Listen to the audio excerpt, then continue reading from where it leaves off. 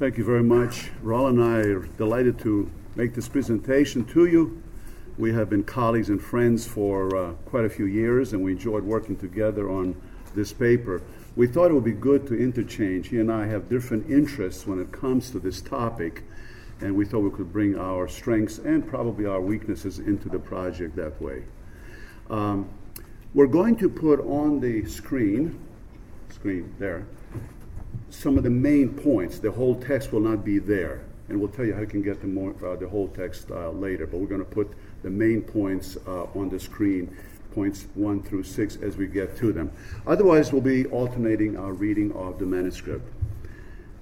God connected the Sabbath to himself and all his creation, including human beings, during the creation week.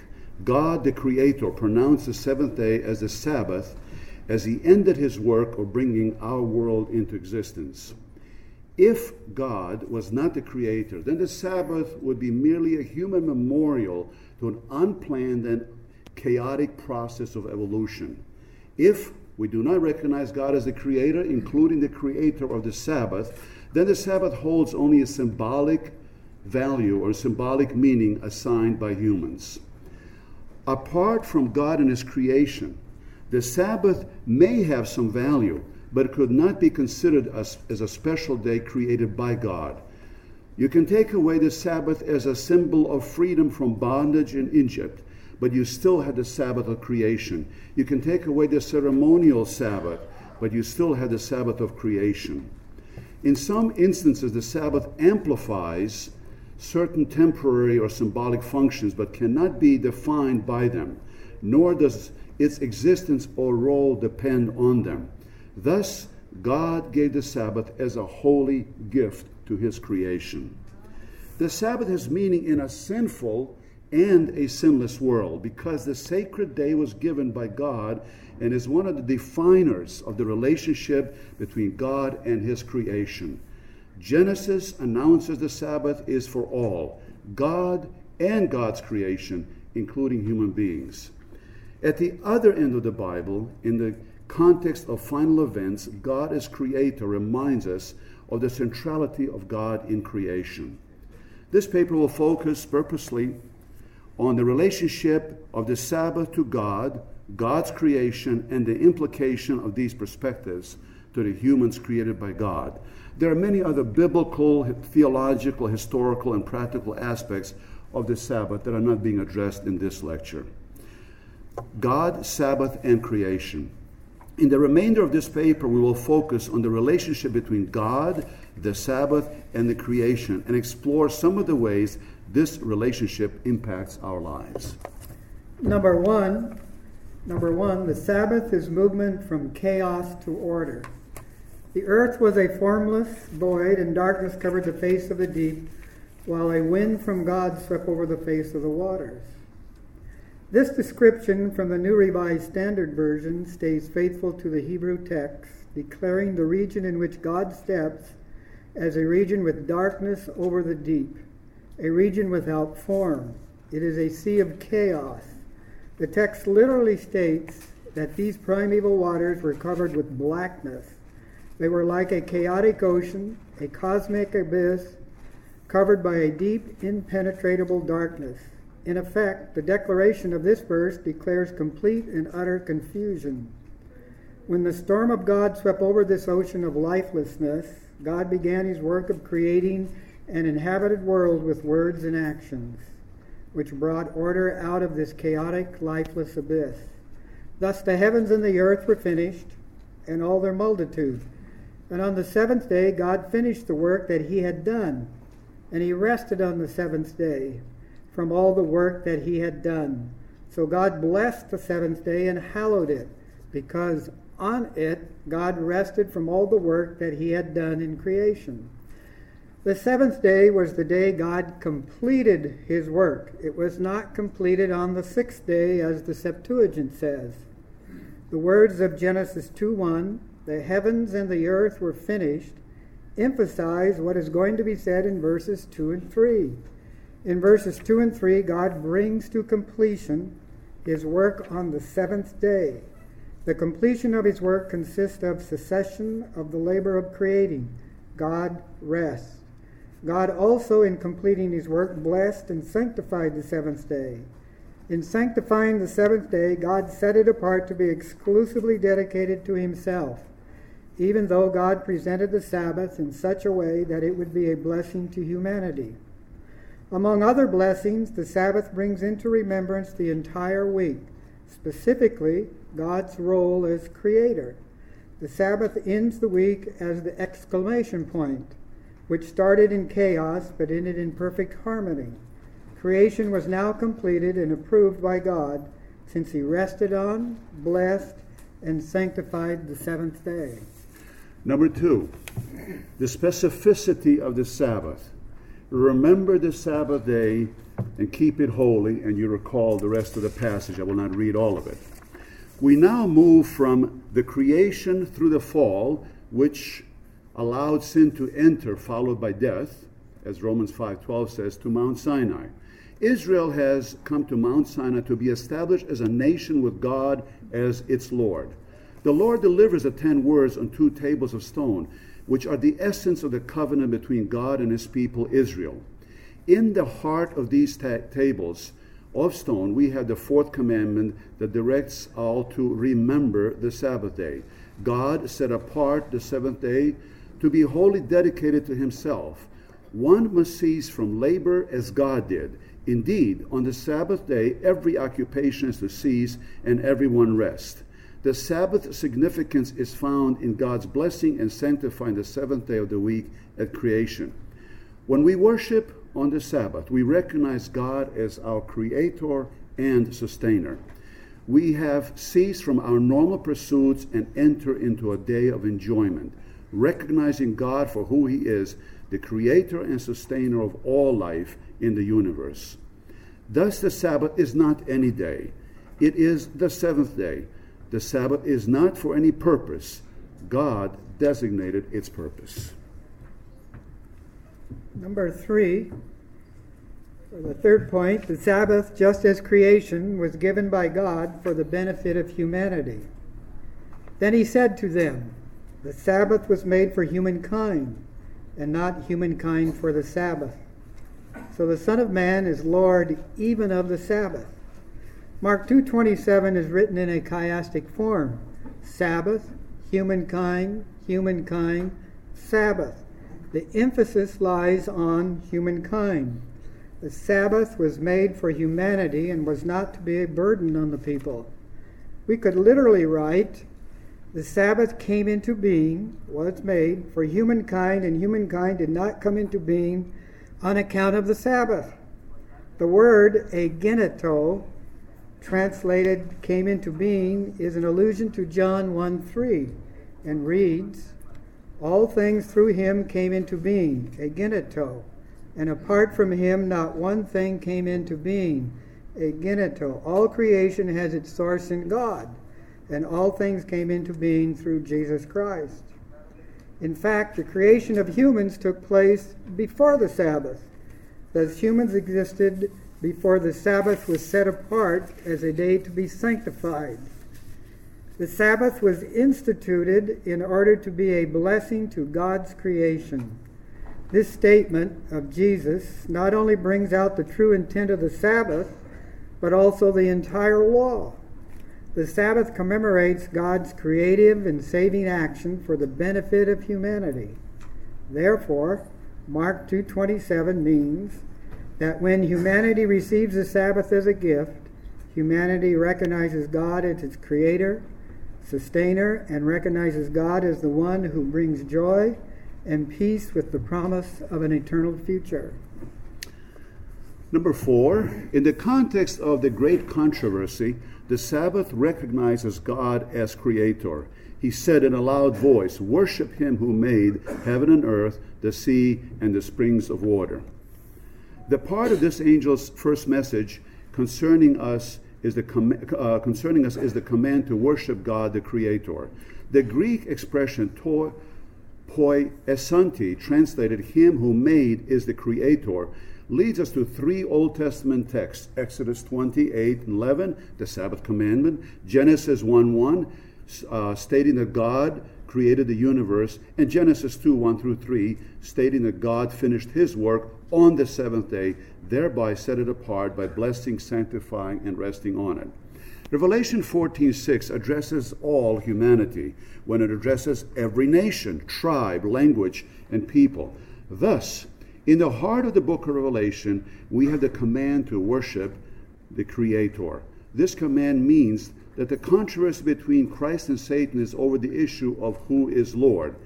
Is it the Creator Lord, or is it Satan who is our accuser? When we worship the Creator who made the heaven, earth, sea, springs of water, we give our allegiance to the Creator as Lord. When we worship the Creator, we worship as the Sabbath commandment specifies, on the seventh day. For it was on the seventh day that God brought his work to completion and blessed it and sanctified it. Point number 5. The Sabbath is a concrete reminder that God will restore his creation. For the creation was subjected to frustration, that is, transitoriness, not by its own choice, but by the will of the one who subjected it, in the hope that creation itself will be liberated from its bondage to decay, that is, corruption, and brought into the glorious freedom of the children of God. In Romans 8:19, creation awaits the revelation of God's sons and daughters. Creation awaits the redemption of God's children, because it has been subjected to worthlessness by the one who rules. This reminds us of Ecclesiastes' expression, vanity of vanities, which in the Septuagint uses the same word for vanity, metaiates, that is used here for frustration, worthlessness, or transitoriness.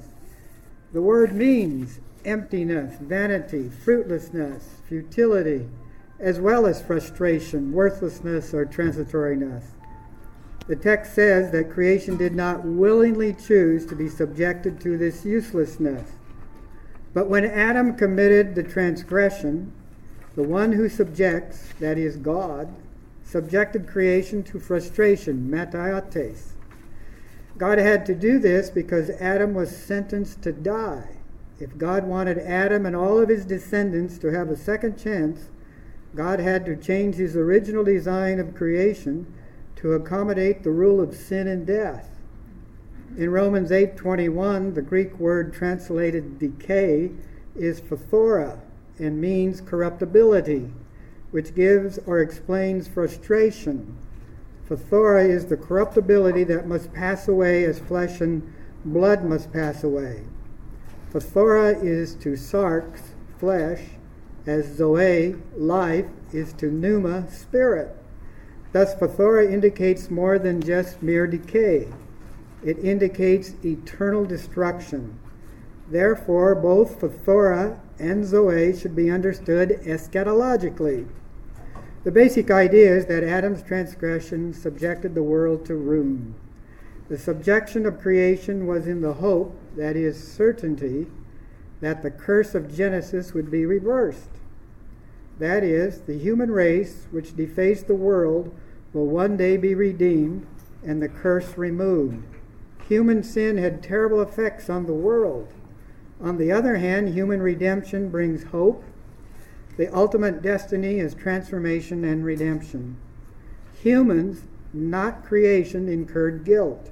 Nonetheless, the world as a whole suffers corruption and decay because of sin. Thus, the rule of death becomes the world's reality. Romans 1:21 tells us what happened in the sense of the darkening of the human heart and human understanding. This darkening came about because humans, knowing God, did not give God thanksgiving or glory. Honoring the Sabbath gives God glory and thanksgiving. The Sabbath honors God as creator and sustainer of all life, every living thing. There are a few other points that we made, and one of them is that it must be remembered, as Romans states, that death entered the world because of sin. Hence, God's original design for humanity was to create humanity for eternal life.